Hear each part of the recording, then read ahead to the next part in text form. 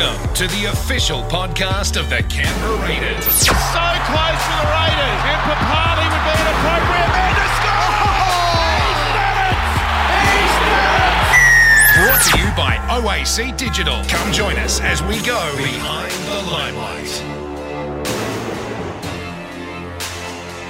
Hello and welcome to Behind the Limelight, the official Raiders podcast, thanks to OAC Digital. Got a huge show this week as we talk to Raiders coach Ricky Stuart about the draw and all the outcomes of that. We'll also talk to him about how pre-season training is going and how it's all been preparing for the recommencement of the 2020 season. I know I can't wait. Another man who can't wait is my podcast pal here. He joins us again from the Raiders media team, Tom Logan.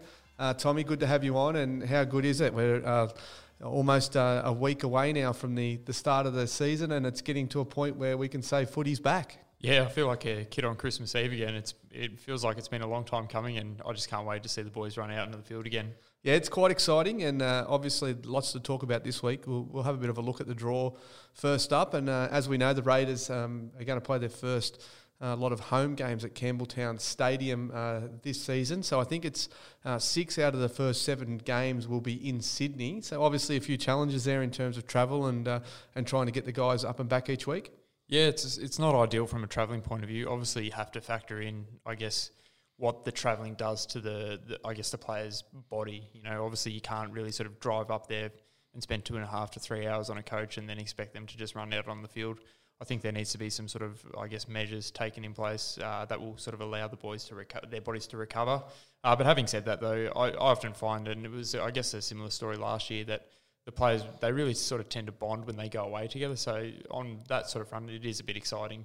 Look, I know that it's wonderful that we've got footy back. That's the main thing, and that's the thing that I'm most excited about. However, I do shake my head when I look at that sort of home game allocation, and I see that the Raiders are probably the only team that has to travel further than an hour to play their home games. So, obviously GIO Stadium was in a position where it possibly could have been ready to play games. So I think that's a bit disappointing. I think that obviously it'd be nice to have some games in Canberra, and hopefully from round 11 onwards, when we do have some games scheduled here, we can see some games back here in Canberra at least. Yeah, fingers crossed. I mean, there's nothing like playing at home, and obviously our players are used to, the field of GIO Stadium. In fact, I've heard from not just players from the Canberra Raiders, but also across the NRL, that GIO Stadium has the best playing surface. So, I dare say, fingers crossed that hopefully we can get back there after round 10 and be playing games in Canberra again. Yeah, our first game after the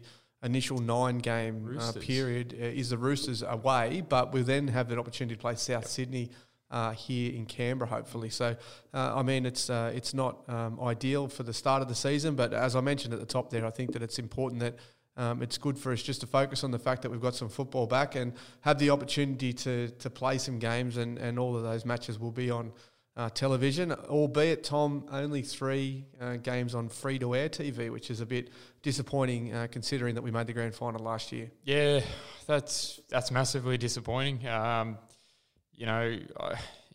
feel sorry and I think Ricky Stuart has mentioned this quite a number of times before, but I just feel sorry for the fans, really, that obviously can't have or don't have access to Fox Sports, and they want to see our players play on that Thursday or Friday night or Sunday afternoon slot, and obviously it's great exposure for us, but it's great exposure for the sponsors too. Yeah. Obviously we've had a lot of as we mentioned in last week's podcast, we've had a lot of our sponsors that have been able to stay on with us and have stuck by us, and you'd like to give those guys some reward by giving them some free-to-air exposure. So disappointing from that regard, but we'll just have to, as we do down here in Canberra, we'll just have to get on with the job and keep playing week to week and trying to push ourselves up the ladder, and they'll be forced to show us on free-to-air in a final series, hopefully. Yeah, that's right. Now, looking at the squad, how it's shaping up for the start of the season, we reported last week that John Bateman was getting closer to a return. He's had a little bit of a setback. Ricky's not sure if he's going to be available for that first maybe game or two. Can you give us any insight on that, what's happening there? Yeah, just from looking at the players in training, I noticed that on the right side, obviously shifting from George out wide to Taps on that on the edge there. Also, the Scottrich combo really sort of excites me. They're looking a lot more deadlier in attack, and they're really starting to sort of click. And I guess it's that sort of that new, I guess, element to our side is really going to start bearing fruits hopefully soon. Yeah, Jack Murchie announced earlier this week, in fact, that he'll be leaving to go to the New Zealand Warriors effective immediately for an opportunity, I suppose, for Jack. It does, lighten our stocks in the forwards a little bit there with the departure of Luke Bateman as well. So, obviously one of those big things is going to be getting guys back on the paddock and healthy and ready for action as soon as possible. Yeah, it's we're looking just probably a little bit too thin maybe in the forwards. Obviously we've got John Bateman and Hudson Young's maybe a couple of weeks out each, but I'm always confident that we can do a job there. And also Jack's a great kid, and good luck to him with the Warriors. I actually think he'll genuinely do well over there, and he'll definitely make a name for himself. Yeah, good fella, Jack Murchie, and we wish him all the best. Going to come back now shortly on this podcast. Our segment 2 will feature head coach Ricky Stuart. You're listening to Behind the Limelight, thanks to OAC Digital. Well, we're joined with head coach Ricky Stuart on the Behind the Line podcast thanks to OAC Digital. Rick, first of all, we've received the draw for the remainder of the 2020 season. You've had a look at it. What's your initial thoughts? Tough road trip first up, Ben. We've got Melbourne in Melbourne, and I think it's fabulous that we've got the game back on, and I know the players are all very excited, and they've returned after their stint in lockdown and in very good shape. So, look, we're just very fortunate that the game is going to be played again. Yep, looking at that draw in the first few weeks, obviously the decision was made for us to play home games at Campbelltown Stadium. Obviously, there's a bit of travel involved in that for the club. Have you got to a point where you've worked out how that's going to be happening, or is that still a work in progress? Very much an ongoing issue at the moment with our games in Campbelltown, and the NRL have got issues with the biosecurity situation with the travel and whether we can have accommodation before the game. It's something that we're discussing with the NRL right at this moment. So it's very important because we don't want to be on the road every weekend with the extensive travel that's in front of us. But not being able to play our home games at GIO has created this. And unfortunately, that was the case. But let's hope it can be corrected very quickly. Is that something that you still remain hopeful for towards the back end of the season? I know it's only been set up for the first 9 rounds at the moment. Are you hoping to get some games back here in Canberra at some stage this year? Obviously hoping, Ben, but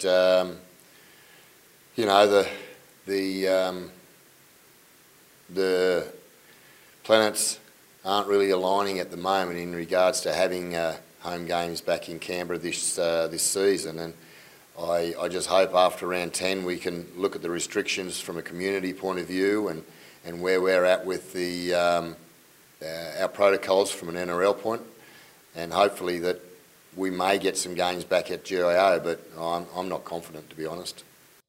Just moving, before we move on from the draw, obviously the other big talking point around this is going to be the free-to-air coverage for the club. Obviously off the back of last year's season with a grand final appearance, it must be disappointing to only see 3 games on Channel 9 for the entirety of this year.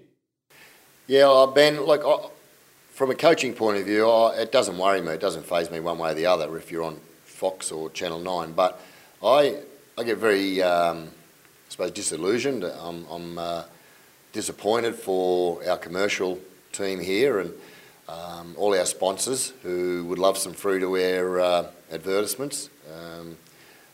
For our fans who would like to watch us on free-to-air, I feel sorry for them because, again, we are basically just shoved to the background and not given or shown any type of respect from the broadcaster in wanting to put more of our games on free-to-air television. And, I think we've deserved the right.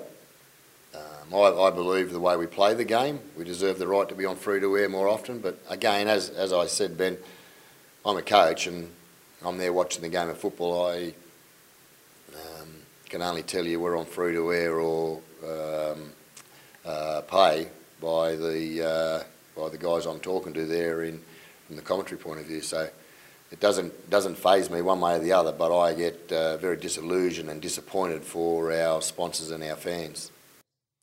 Let's talk about some positives. Obviously, the guys have come back in a really good shape and a really positive mindset, and those sessions that you've managed to get in so far have seemed to be very productive, and things seem to be sort of falling back into place for the guys. Yeah, it's we've just got John, who's still got the shoulder problem at the moment, and Hudson Young with his knee and suspension, where I think it's another 3 weeks he has to sit out. Those two guys are our only two casualties at the moment. Everybody's healthy, everybody's fit, and I'm expecting both those boys back pretty soon in the short term. So we should have a full deck of cards, and they're training very well. But I'm sure every club is too at this stage of the year, where they've had a massive break because of the lockdown, so they'd be all back. Everybody be highly energised and enthusiastic about the competition starting. It's just around the corner now, and today week we've got our first game, and it's be interesting to watch and see how the quality of football we got after a pre-season, a couple of games, and into lockdown, and it's all back on again. Obviously, you got the 2 games under your belt before the season was locked down to start with, and George Williams and Jack Whiten showed some real promise there in the halves, working in tandem with Josh Hodgson. Do you think the break would be good to give you a few more sessions to get those guys some more time working on their combinations? Well, to be honest, I would have liked to have kept on going. I think the best practice is the 80 minutes on the field. I think, the little bit of continuity and rhythm. I use the word rhythm a bit. We were building there before we had the break, but so were other teams, other combinations. It's what it is, and you can only play with what you're dealt, and we've all been dealt the same cards, so we'll all come back with the same break. Nobody's going to be disadvantaged. We've all had the same break. It's how the teams have handled their last 3 weeks of training, and individuals have handled the lockdown in regards to the COVID. So that will all play out over the first 3 or 4 weeks of the season. No tougher test than Melbourne in Melbourne, first up on resumption. How's your side preparing for that sort of contest first up, which is going to be an absolute cracker to kick things back off? Yeah, it'll be a very tough game. It always is in Melbourne. Again, we're preparing to make sure that we're looking after our own strategy and style of game firstly. That's one thing about our preparation, our team, is that we make sure that we have our backyard in order. I know it's a bit of a cliche, but it's a very, very true cliche. It's the fact that we do here. We make sure we've got our prep in order first, and then we look at what we're up against. So I know you don't have to do too much preparation in knowing that Melbourne are going to be very motivated, and Melbourne are going to be very physical. They're a great football team, and it'll be a great way to start off restart our season. Yeah, well, I'm sure that all the fans are looking forward to it. I know I am, and I can't wait to see the guys out there in just over a week's time. Ricky, thanks very much for talking to us on the podcast this week, and we wish you all the best for that first game against Melbourne. Thanks, Benny. Cheers.